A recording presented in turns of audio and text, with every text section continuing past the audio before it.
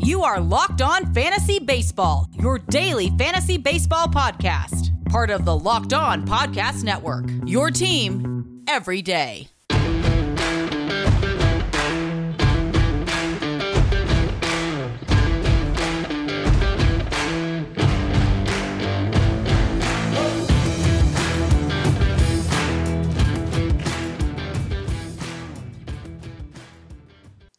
Hello, fantasy friends. I'm Scott Cullen, host of Locked On Fantasy Baseball on the Locked On Podcast Network.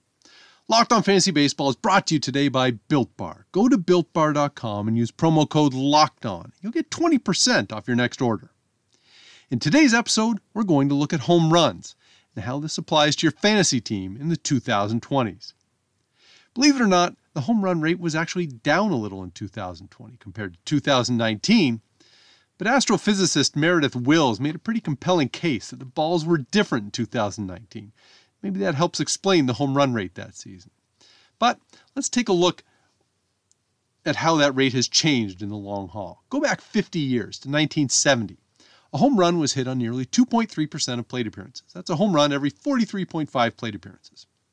In 1980, that rate was lower, 1.9%, home run every 52.2 plate appearances.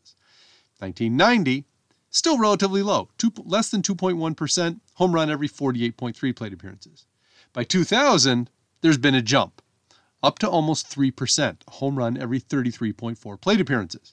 It doesn't necessarily sound like a lot, we're talking 2 and 3%, but a jump from 2.1% in 1990 to nearly 3% in 2000 is a real spike in the long ball. Now, we also know what was so wildly prevalent in the 1990s that may have contributed to those inflated home run totals. But it also set a new baseline. In 2010, that rate had gone down to just under 2.5%, a home run every 40.2 plate appearances. It kind of hangs in that range through about 2015, falling between 2.3% and 2.7% in those years. Then, in 2016, it goes over 3%, a home run every 32.9 plate appearances. The home run rate increased nearly 14% in that one season. 2017, the climb continued to almost 3.3%, a home run every 30.4 plate appearances. It slipped back to the 2016 levels in 2018 before that spike in 2019, when it was 3.6%, a home run every 27.5 plate appearances. In 2020, it was a little under 3.5%, home run every 28.9 plate appearances. So, having gone through all that, consider how significantly different the game is from, say, 1980. Home runs occur almost twice as frequently, 3.5% to 1.9%. Now, it's not quite double the rate, but it's an increase of more than 80%. As we know, hitters are now more focused on launch angles, and that is surely part of the reason for the increase in home runs. Remember, in 2015, the home run rate was still below 2.7%. That season, there were 160 qualified players that had an average launch angle of 10 degrees or higher. From 2017 onward, that number has been in the mid-180s. Now, that's an arbitrary point that I've chosen, but I can't splash a chart across this podcast to make the point. So hopefully, the difference is reasonably clear. In a couple of seasons, the number of players with a launch angle of at least 10 degrees jumped by about 15%. The home run rate had increased by nearly 23% from 2015 to 2017. So an increase in launch angle doesn't account for all of that increase, but it's part of it. The widespread approach of hitters, playing for walks and strikeouts, which they're not really playing for, but that's part of it, and home runs, that's the three true outcome approach. And it does make for a different game. Aesthetically, it's not as exciting as baseball used to be, but that's probably a discussion for another day. If baseball wants to make rule changes to make the game more appealing, they can. They might need people in charge who actually like baseball, but again, that's probably a discussion for another day. So coming up next, why does this spike in home run rates matter to you, the fantasy owner? Plus, a few minor transactions to touch on. Built Bar is a protein bar that tastes like a candy bar. They have a bunch of great flavors. My favorites are peanut butter brownie and salted caramel. But they're all low fat, low carb, and high protein, all in a convenient bar.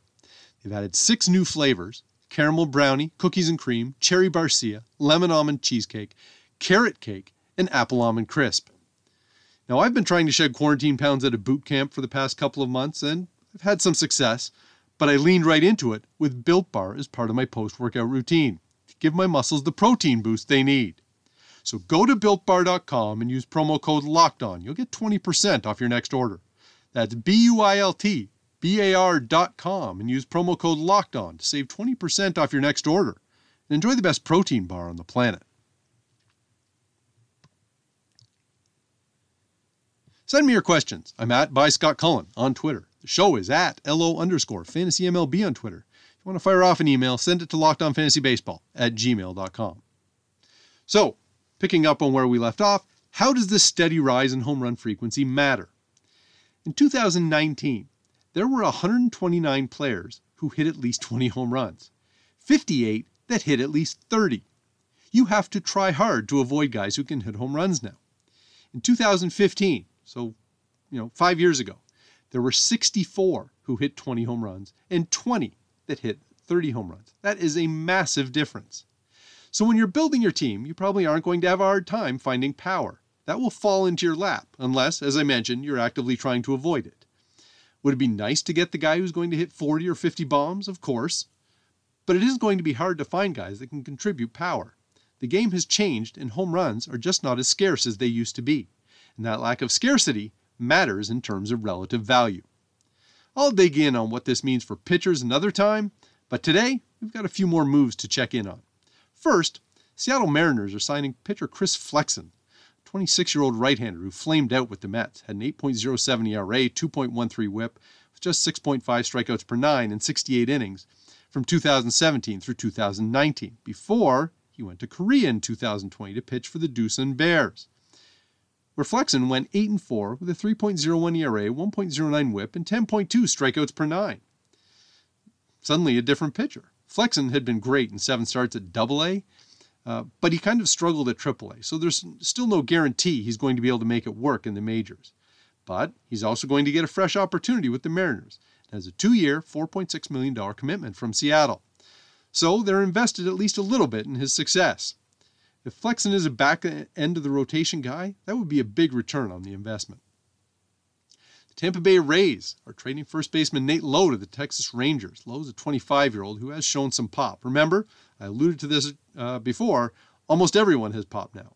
Lowe has hit 11 home runs while batting .251 with a .770 OPS in 245 plate appearances over the past 2 seasons.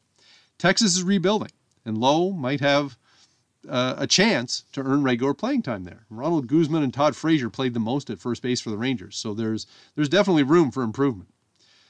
In this deal, the Rangers also get Jake Gunther, 23-year-old first baseman who played at TCU and hit well in rookie ball in 2019.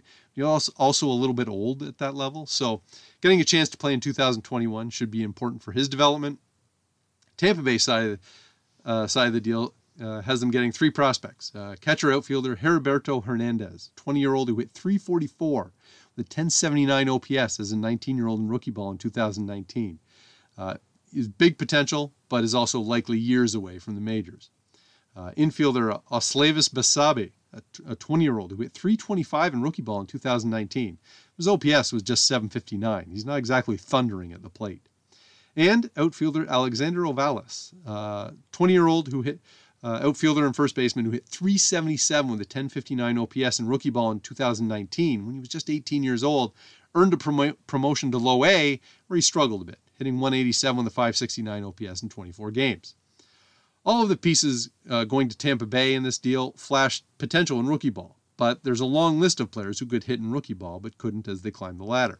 Now, given their ages, the Rays have basically bought some time on the development of these players. If even one of them could become a major leaguer down the road, that would be a good outcome.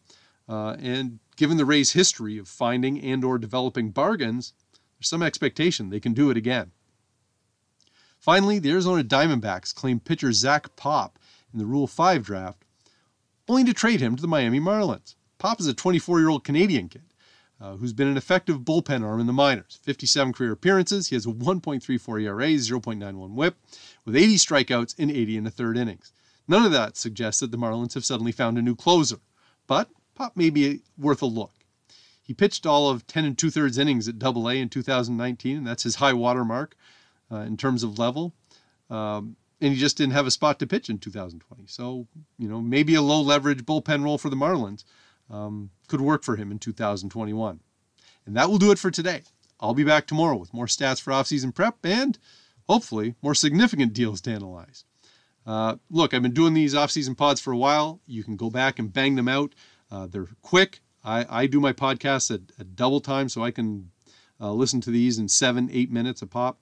And they're basically evergreen. Nothing that has happened since the season ended is going to change the content in them. So if you've missed a few, circle back. There should still be analysis there that you can use. And find this podcast, subscribe, and rate it on iTunes, Stitcher, Spotify, or wherever you get your podcasts. Stay locked in with Locked On Fantasy Baseball, your daily source for fantasy news and analysis.